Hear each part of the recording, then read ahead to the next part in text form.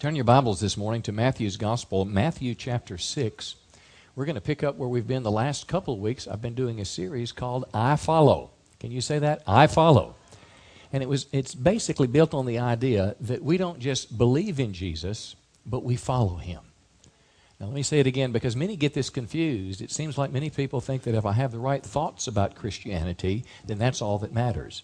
But how many know God wants not only our belief, he wants our behavior. So we're not just believing, but what are we doing? We're following him. Luke 9:23 has been our text. Jesus said to them, if anyone would come after me, let him do what? Well, deny himself. Can you say deny yourself? In other words, that's say no to yourself and take up your cross daily. Now, we may talk about that next week. Take up your cross daily and then do what? Follow me. And the sense is you cannot say yes to Jesus until you've said no to yourself. In other words, you're not going to follow until you deny yourself, because how many know self often wants to do things, and it's not just bad things. When I got out of the Navy, I was, my early 20s. I really wanted to go back and live my life in context of my family there in Mississippi and kind of go to college and build it there. But God called me to go to California, and I had to deny something that I really wanted to do. That was not a bad thing, but something that God had a different plan for my life. I put my cross on my shoulder, and I've been walking ever since. Now, last week we focused on this phrase, denying yourself, and this idea of fasting helps you say no to yourself. Now, fasting by basic definition, this is just a little bit of review. It's all on our webpage. You can download it if you like, or even look at the notes are there. But fasting is simply a way to tell yourself no through food. You can fast for food. You can do a media fast. I'm fasting the radio in the morning, and rather than listening when I'm taking the kids to school or driving to work, I'm doing some extra praying. It's making a difference in my spiritual life. I've also been doing a Daniel fast from Daniel chapter 1. If you read his story, Daniel wouldn't eat the meats and the wines and the sweets and all those things. So it's a partial fast, but it's a way of denial. And I want to tell you what, it still's got teeth to it. I went to Cracker Barrel with a friend this week, and here I've got my pinto beans, and they had the best-looking piece of cornbread I think I have ever seen. Cracker Barrel's got it on cornbread now. I mean, it's just like butter was just, it started at the top, and it began a slow melt down the side of it.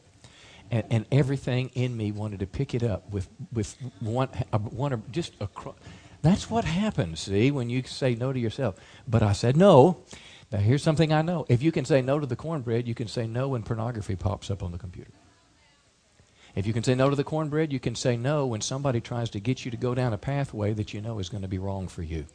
And if you can't say no to yourself, to this green monster that wants to control your life, you're be in big, big trouble. Well, that's a little bit from last week, but I want to show you a little video clip as we start before we get into this morning's message. And it's a little funny video about the way a fast is not supposed to be. Now, it starts with this guy who is preparing for his fast the night before. So take a peek at this, and then we'll get into Matthew 6 together. Now, tell your neighbor, that's not what fasting is supposed to look like.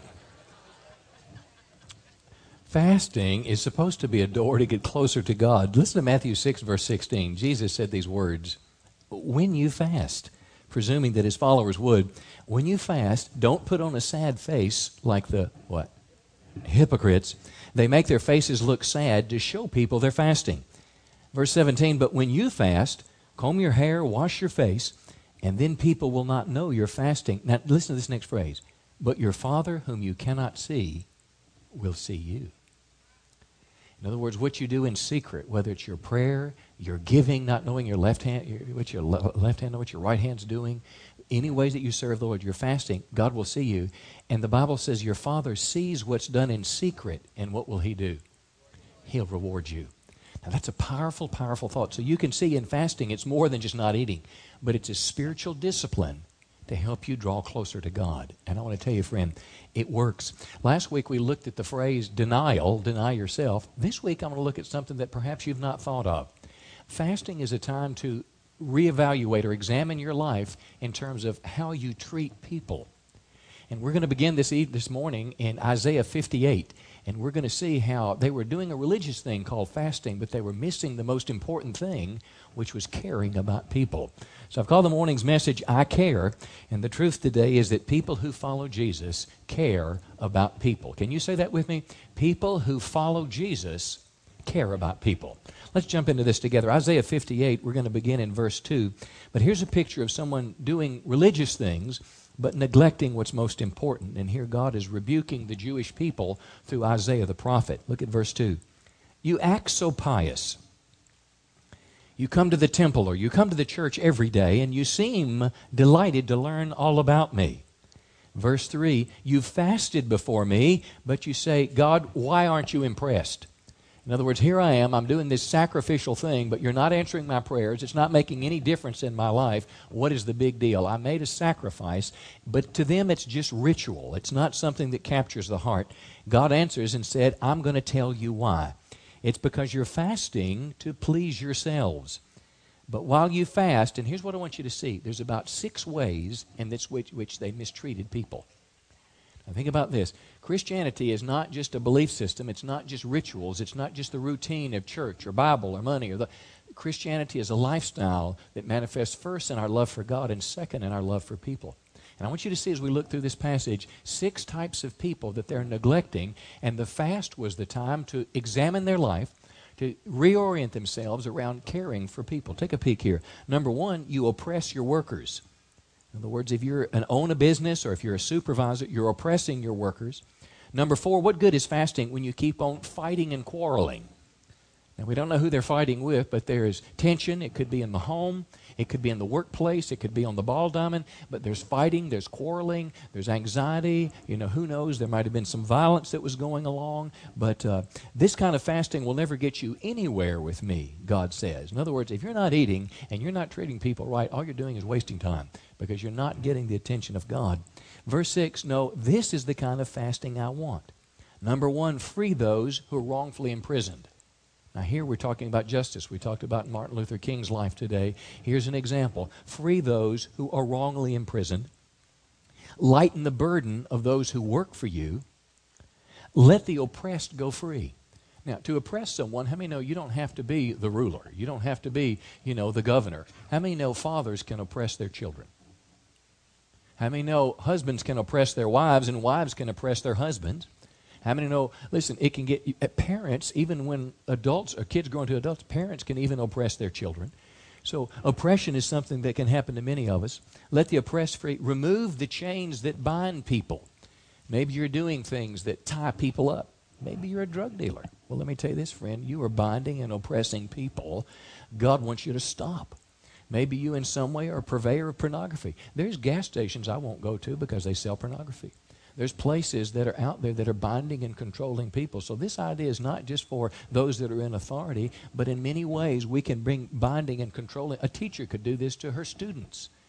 It's a time to look at your heart. A policeman could do this to people that he's dealing with in traffic situations and other things. People that are in power can do this. They do it all the time.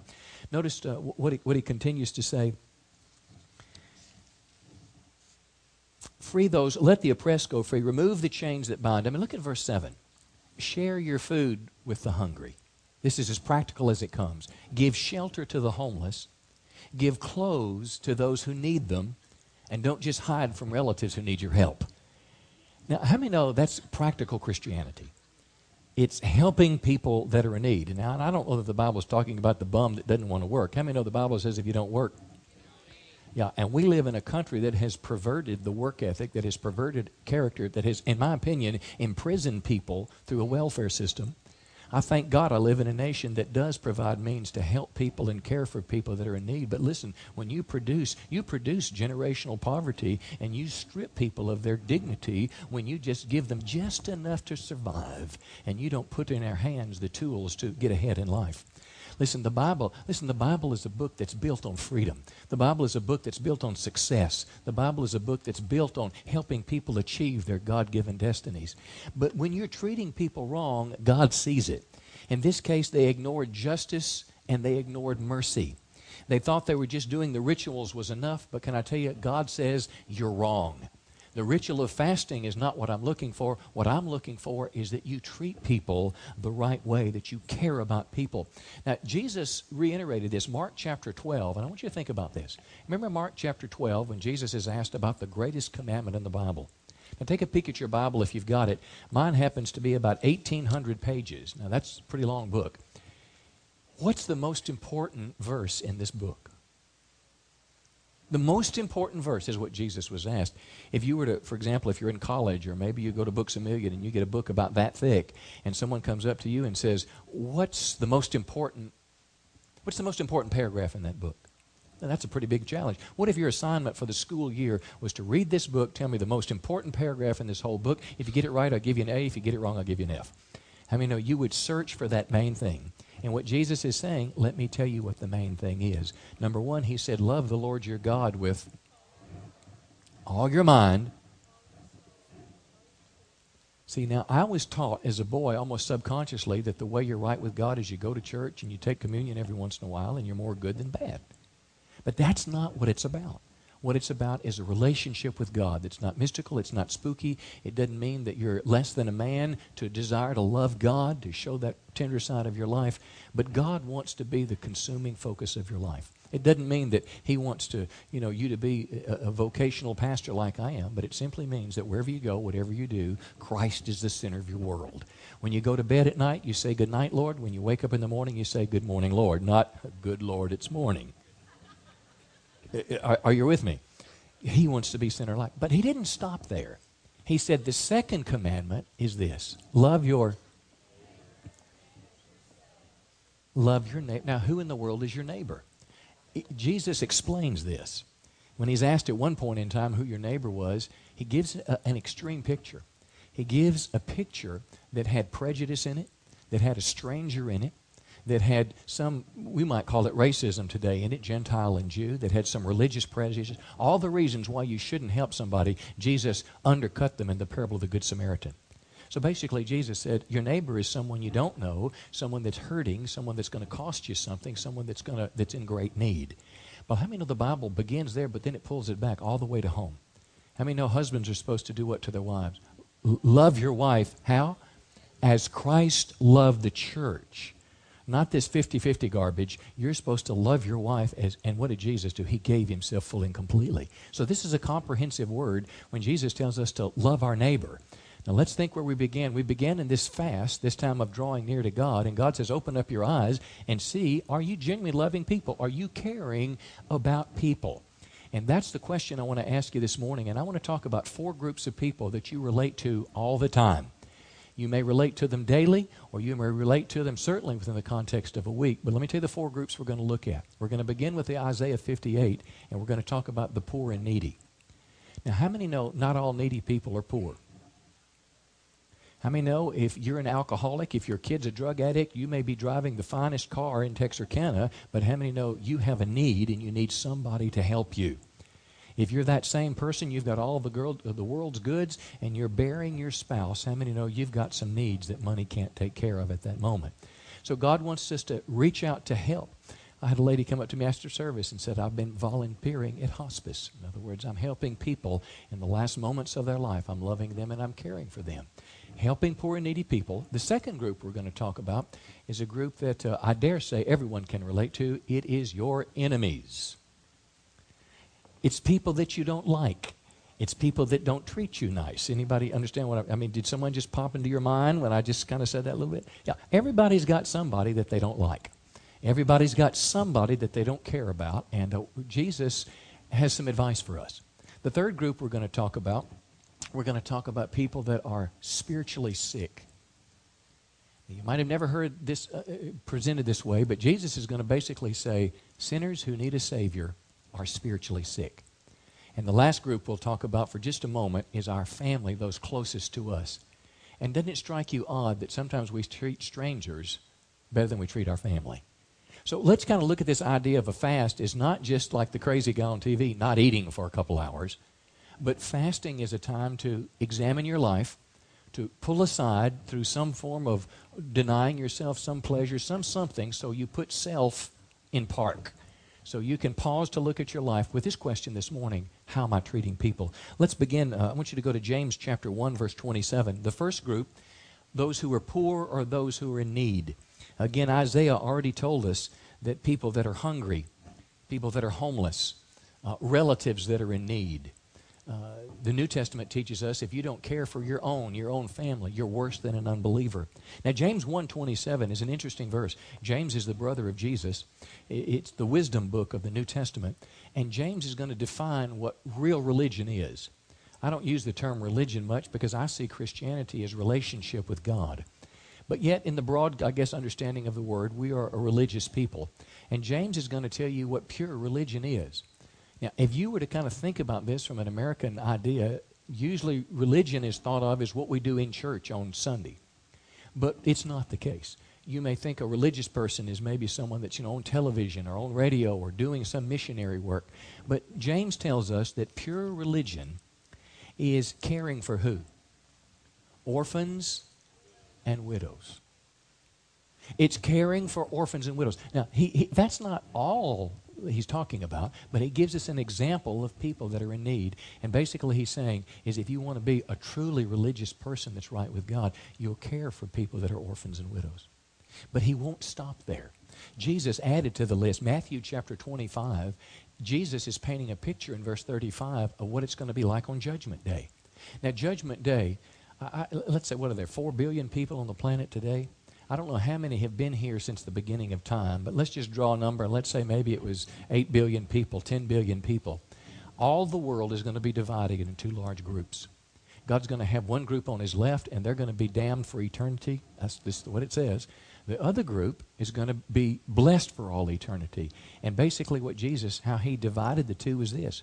Jesus said in Matthew 25:35, I was hungry. Now, if you know the passage, people are going to say, well, Lord, when did we ever see you hungry? And Jesus will say, whatever you did to the least of these, another person, you were doing it to me. So he added to that list of orphans and widows, those that are hungry, those that are thirsty. Do you know there are thousands of people that die every day in the world because they don't have pure water to drink? They get cholera, they get diarrhea, they get diseases because they don't have pure water. You know, there's ministries that our church is involved in and you could be involved in drilling water wells to help people. I was a stranger. I was naked. I was sick. I was in prison. All these pictures, and again, I don't even believe that's totally comprehensive. I believe someone today that is dying of AIDS and is shunned by whoever, family, by friends, I believe they would fit in this category, that someone would show the love of God to them. A woman that is struggling with the shame and the guilt of an abortion that most of us in this room can relate to, including men, but carrying guilt and shame, that someone comes to you and talks about the forgiveness of Christ. It talks about the mercy of God. How many know people are hurting all around us in Texarkana? And listen, it's not just those couple guys that are panhandling on state line every time you go by. I don't know how to tell the difference anymore between who's truly in need and who's just a crook. I can't figure it out, but I'm telling you, you can't let the crooks shut you down inside for the needs of the poor and needy that are around us. God cares about people, and he wants us to care about people too. If you were to ask me what gives you great joy about pastoring at Church on the Rock, I think this subject, the way I see people care about people in our church, brings me great pride. Every time I see someone coming in church and with one of the little cans with change for Haiti. If you don't have one, pick one up on the way out today. But just put it on your dresser, your table, and whenever you get some change, don't just squirrel, just drop it in there. And before you know it, every other month or so, we send $800 or $900 to feed kids in Haiti. That's through Jay Threadgill there, the ministry that's there. They've got like 20 Bible schools, and they teach kids. They don't have public education there.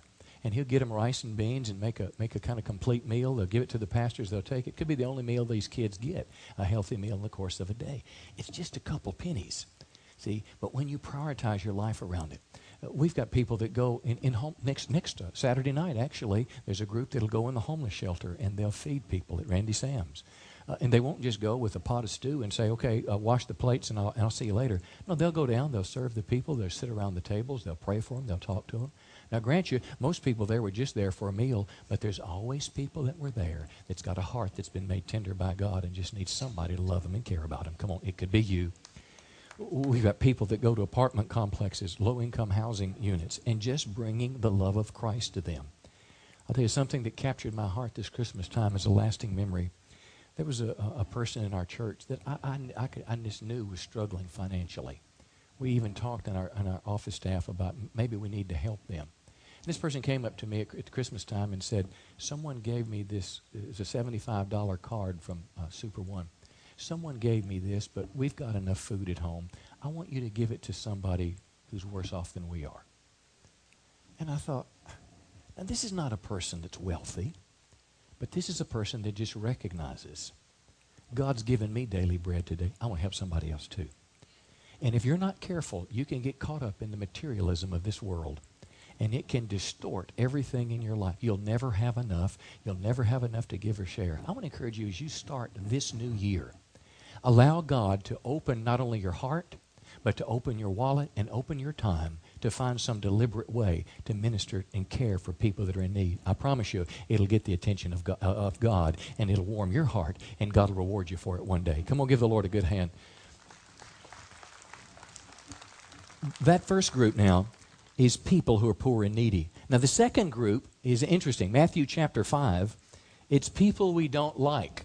Now, take off your pious religious look for me this morning, because I guarantee you, you've got people that you don't like, that you don't care about. It's an enemy or someone who treated you bad, someone who owes you money and won't pay. You know, whatever it may be, but I would imagine that there's somebody in your world that you don't get along with. And all the church said? Half the church said amen anyway. I appreciate you other half that are so godly that you're loving everybody. Verse 43, you've heard that it was said, love your neighbor and hate your enemy. Now, he's talking to Jewish people. The Old Testament is filled with challenges to love people. But somewhere along the line, they had added this phrase, hate your enemy. It's not in the Bible, but it was a justification for the way that they were treating people that they didn't like. Jesus said, put the brakes on that. I say to you, love your enemies, bless those who curse you, do good to those who hate you, and pray for those who spitefully use you. Now, I wish I could just tear that page out of the Bible. That's just paper. That's not the Bible, okay? But I wish that page were not in the Bible. Jesus said in verse 46, if you love people who love you, there's no reward in that. But don't the tax collectors do the same thing? Now, here's what I want to tell you. Jesus wants you to love and care about people that you don't even like. People that do you wrong. People that take advantage of you. Now, let me say this. This is a test of the reality of your faith. It's easy for you to treat people nice that treat you nice. It's easy to be kind for people that treat you kind. And you're maybe looking at me and thinking, now, what does you know, preacher, about people that don't treat people nice? I mean, everybody's nice to you. Let me tell you a little not nice story. I was in town a while back, and something happened about 10 or 12 years ago that I got a flashback on. 10 or 12 years ago, the church was not healthy. It was just struggling with some things. And in the course of a year, my wife had 2 miscarriages. And I can remember crying, both of us, a bucket of tears because it was a baby that we wanted. And right at that time, a beloved friend, I thought, was going around the church saying, the church is cursed and the preacher is cursed. You need to get out of this place. So here I am. Had relationship with this person for years, thought they were my friend, and when we're sitting at home crying, we're going around telling people that's a cursed place and they're cursed people. That's kind of like Job's friends.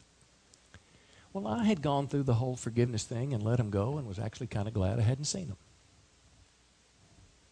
You're way too somber on me.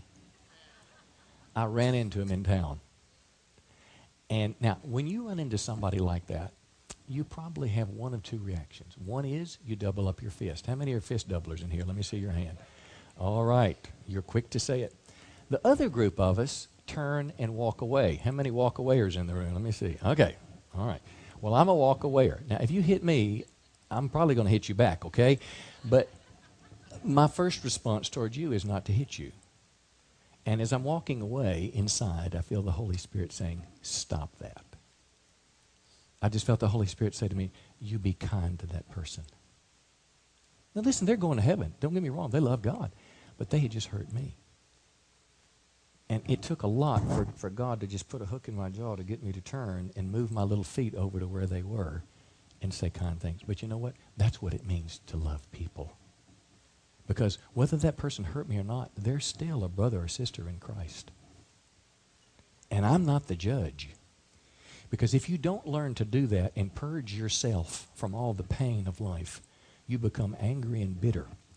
If you don't learn to forgive people because Christ has forgiven you, you're getting too quiet on me this morning. If we don't learn to do that, we just live life balled up on the inside. I had someone hurt my son. Now, it's one thing to hurt me. I can kind of deal with it. I'm an adult. But when someone hurts your kids, how many know that's a different story? Hurt my kid. I mean, he's working for this person, and they took advantage of him. It was just wrong. And I'm in a situation, I'm in the same context, but I can't do anything about it. You ever been in a spot where you want to help your kids, and you realize that they're going to have to do this on their own? But I want to tell you what, I had angry feelings in my heart, and when I began to pray for them, I'd pray that the roof would fall on their head. And I'm just being honest. And the problem was, I would have to ride by their place of business periodically, and it would remind me of that whole situation. But I want to tell you this, I got to the place where I'd go by that place, and my anger turned into compassion for that person, because something had happened in that hard-hearted person that was a professing believer that had made them calloused and indifferent. Come on. To where money mattered more than anything else. And I got to where I was going by there, and every time I'd go by, and I'd say, Lord, I ask you to bless them today. I pray that you would not just cause the roof to fall on their head, but let the love of God just bubble up in their heart. Let them begin to treat people right. Let them begin to be an ambassador of Christ. Let their testimony be a strong one rather than a poor one around town. How many know that's what it means to love people? Jesus told us the second great commandment, love your neighbor as yourself. And I'm telling you, sometimes your neighbor's a dirty dog. Tell your neighbor he's telling the truth now. Let's look at a third one, and I'm going to kind of wrap up here. Matthew chapter 9, and I want you to think with me on this one. We're supposed to love the poor and the needy. We're supposed to care about people who treat us badly. But here's the third one. It's people who are spiritually sick. Jesus talked about them as sinners who need a Savior. Now, the context, Matthew chapter 9, Matthew has just become a follower of Jesus. Matthew is the one who wrote this gospel of Matthew. Matthew invited his friends. The problem is Matthew just came out of the world, and his friends are worldly people. How many know, why does it surprise us that worldly people do what worldly people do? Why does it surprise us when sinners do what sinners do? Because that's what you and I used to do. But it surprises us after a while. Verse 10, Matthew invited Jesus and his disciples to his home, along with many tax collectors, and the New Living Translation says, disreputable sinners. Now, a sinner with a bad reputation is a pretty bad dude. I want you to think about somebody that takes advantage of people, that lies all the time, that gets ahead by cheating, that does bribery. They may be immoral. It could be drugs. It could be alcohol. It could be violence. I'm talking about, we're kind of dragging bottom here. But when the Pharisees saw this, they asked his disciples, why does your teacher eat with such scum? Now, I want you to think about this. Are they sick or are they scum? It's an interesting scenario. You've got Jesus and the disciples. You've got Matthew, who is a brand new follower of Christ. You've got a bunch of religious Pharisees. And what Jesus is going to do is basically slap the Pharisees and tell the sinners, come on and follow me. Because here's what I know. When you come to Christ, a sinner will change. And the person that once lived a wicked life will begin to live a kind and loving life. Jesus heard this. He said, healthy people don't need a doctor. In other words, if you're in a right relationship with God, you are spiritually healthy. You don't need help. But it's sick people who need help. Spiritually sick people, they're sinners. And Jesus said, now go and learn the meaning from this scripture. I want you to show mercy and not just do religious things, not just offer sacrifices, not just fast, not just bring your Bible, not just give a nickel. I mean, some of the meanest people in the world come to church on Sunday. Come on, the guys that used to wear white pointy hats, they were in church on Sunday morning. Something is just wrong with that picture. See, it's not going to church that gets you to heaven. It's your heart that's been transformed by God. I'm preaching way better than you're amening this morning, by the way, I think. Jesus said, I've called not those who think they're righteous, but those who know they're in sin. Now listen, sin is a spiritual sickness. And it is easy sometimes to look down our nose. It's been a long time since I've been out in the world.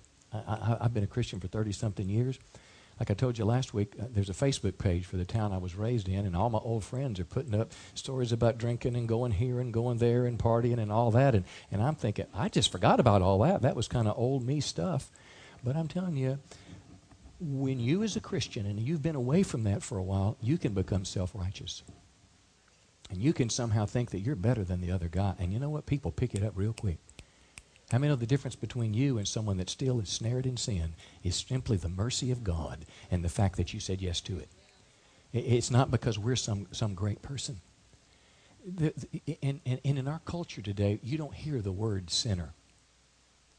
You don't hear it on CNN. You don't hear it on Fox News. You just don't hear the word sinner, because to say that would imply that there are standards, that there's a God. And our world doesn't want absolutes. Our world doesn't want the commandments, thou shalt not murder, on the walls of our schools. It would rather deal with a 22-year-old, this guy that shot the congresswoman this past week. And when it happens, our world doesn't say it was the wickedness of sin and a spiritually sick person that caused him to do this. Our world says it's the fault of the right. It's the fault of talk radio. It's the fault of gun owners. Baloney. Listen, when people sin, they should be held accountable. I believe in capital punishment. I believe the same Bible that teaches about mercy and forgiveness also talks about having a responsibility for our sins. And it's the responsibility of civil government to enforce laws to protect the people. Come on, not blame the people that are here. But I'm telling you, this guy, you saw a picture of that kid when he got his mugshot taken. He was bald-headed, and that almost bizarre, demonic look on his face, having no clue. I don't know what input he had in his life, but I guarantee you it was more violence in video games and more R-rated junk and mess on the movies and theaters. I bet you he didn't sit in a Sunday school class and learn right from wrong. I bet he didn't come to a place like church on Sundays and hear that God has a better way for him, that we're supposed to love our neighbor and not hate our neighbor. Come on. Something was missing in his life, and the root cause of it was sin. Well, here's the problem. They're in a ditch because they don't know how to get out of the ditch. The Bible tells us in the book of Romans, it asks the question, how in the world are they going to hear unless someone tells them? You see, people are where they are, and unless they hear the words of life from you, from me, they're going to stay in the ditch. And they're not going to hear, they're not going to believe unless you and I show them by our actions and tell them by our words. And how many believe that now is the time to begin to do that? Now is the time. Listen, whether you're inviting people to church, if you just get them here, I'll talk to them about Christ. If you just get them here, because it's awkward sometimes. I understand that. My 11-year-old and I, we talk all the time about, are you praying at school? Do you share your faith? Well, it's kind of hard sometimes. I don't want people laughing at me. And well, I understand that. But I'm telling you, sinners do what sinners do. And that's our job while we're here on this earth. And God wants us to love people in spite of the mess that they're laying in their lives. Come on, give the Lord a big hand this morning. I'm going to close, and we're going to wrap up here. We've been talking about some diverse groups this morning. We started with the poor and needy. We've talked about people we don't like. We've talked about people that are spiritually sick. But I want to spend just a minute or two on people that are closest to you and ask you the question, how you're treating your family. It amazes me how we treat strangers sometimes with more courtesy than we treat our spouse. We'll treat a stranger better than we treat our mom or our dad. A kid will go to a friend's house, and they'll make up their bed and they'll clean the table, but when they're at home, they expect mom, the maid, to do it. Now, you can kind of maybe expect that from a kid to a degree, but how many know when we're adults, we need to step it up a notch? I've never met I can't remember meeting anyone that married a man that was physically violent with them before they got married. When they married that man was courteous. He was kind. He said, what movie would you like to go see? Where would you like to go eat? And then somewhere he became a monster. And he's supposed to love his wife as Christ loved the church. Can I tell you something's wrong with that? See, Christianity is not just what you believe. It's the way we behave. And the place we start loving is not the neighbor who's far away. It's the people that are closest in our world. You know, what justification does a wife have to withhold the respect and honor her husband desperately needs? It's Ephesians 5. It's the number one woman's responsibility, to show honor and respect. You say, well, you don't know him. I don't want to know him either. I understand. But I'm telling you, you'll get more love out of him, which is what you're wanting, if you'll begin to honor him and care for him. You don't understand my parents, Pastor. I just hate them. Okay, but doesn't the Bible say that you're supposed to show honor and obedience to your parents? What are these? These are ways that we show our love, that we care about people. And I'm out of time this morning, but I just want to pause just a little bit and ask you how you're treating people that are in your family. On this fast, I've been convicted that I've been behaving in some selfish ways towards my wife. Now, I'm not one who is the fist deal, and I've never hit my wife or abused her in any fashion, but, you know, I sometimes don't give her attention that she needs. I mean, no, you can punish people in a lot of different ways. You can withhold from them, you know. There's a lot of things that you can do that we don't treat people right. And I want to encourage you on this time of drawing near to God. Look in the mirror of your soul and ask the Holy Spirit, what do you see there? How am I treating people?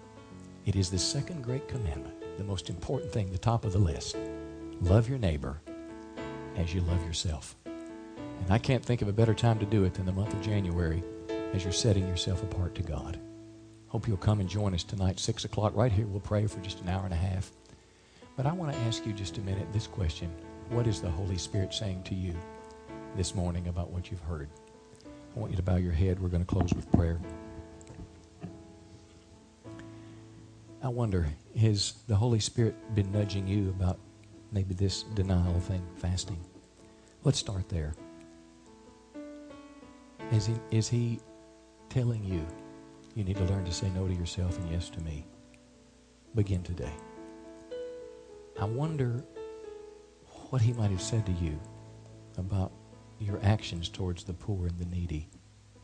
The last time he told you to give someone something, what did you do? What did you say to God with a voice that couldn't be heard with the ear when God called you to help someone that was in need? You can change that today. How are you treating people that have hurt you? How are you is your fist doubled? Are you walking away? Or are you hiding? Or have you come to the place where you're praying for those that have hurt you? Have you forgiven? I wonder how you view the scum of the world, what the Pharisees called the tax collectors and sinners. How do you view people? Do you view them through the lens of sick by this disease and only the Savior has the antidote? Or do you just see them as a bother? I wonder how you're treating those closest to you. It doesn't matter to me what they're doing to cause it.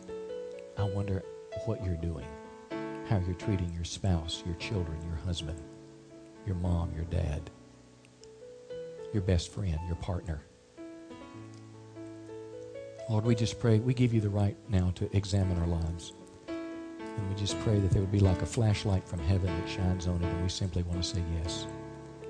Well, I just invite you now, if you're here and you want to say yes to the Lord and you want to take a step up in terms of the way you treat people, I just want you to slip your hands to heaven, just both of them, and just say, Lord, I want you to help me now. It's hard. It's hard to forgive. It's hard to let go. It's hard to love. It's hard to care. It's hard to give.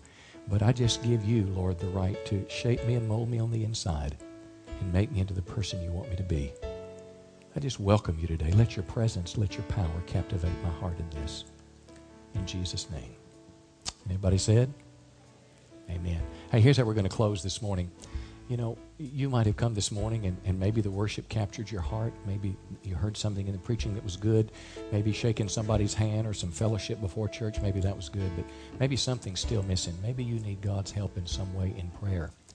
And the way we're going to close our service in just a minute, we're going to have people stand. And as you stand, we're going to sing a song through once or twice. And there's going to be a team of people come around the front, some spiritual men and women that would love to pray with you. Here's something I know. Everybody needs prayer. Everybody's got struggles. My wife asked me just before the first service, she said, "Are you okay?" And I said, "I'm just tired today." And she just took my hand without even asking. She just began to pray for me. There's something that happens when people pray. When you take the hand of a person of faith that's godly, I'm going to tell you something good can happen.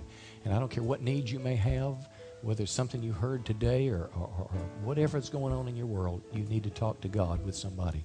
We'll do that.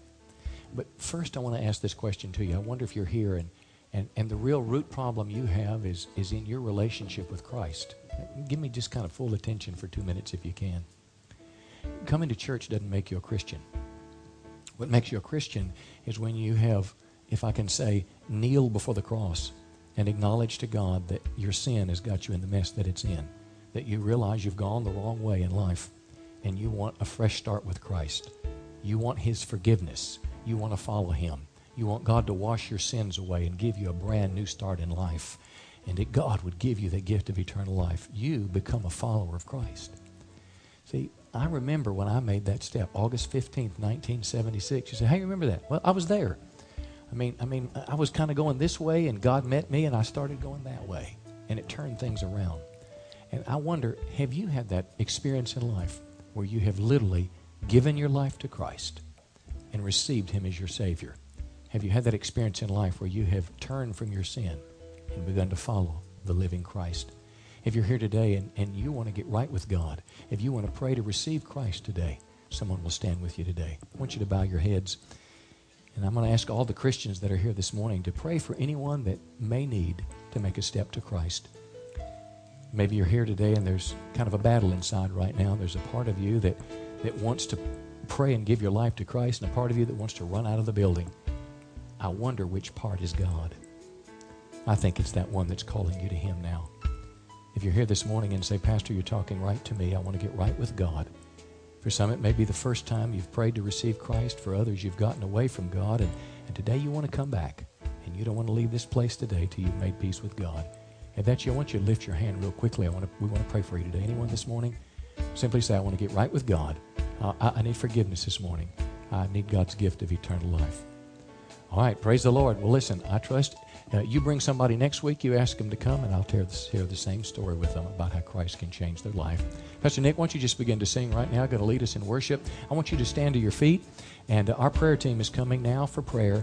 If you need God's help in some area of your life, I want you to come and let them pray for you. Just come and let them pray for you. Maybe you needed to make that step to Christ today. It's not too late. You come and we'll pray for you. You need God's help in any way, you just come and someone will stand with you in the place of prayer.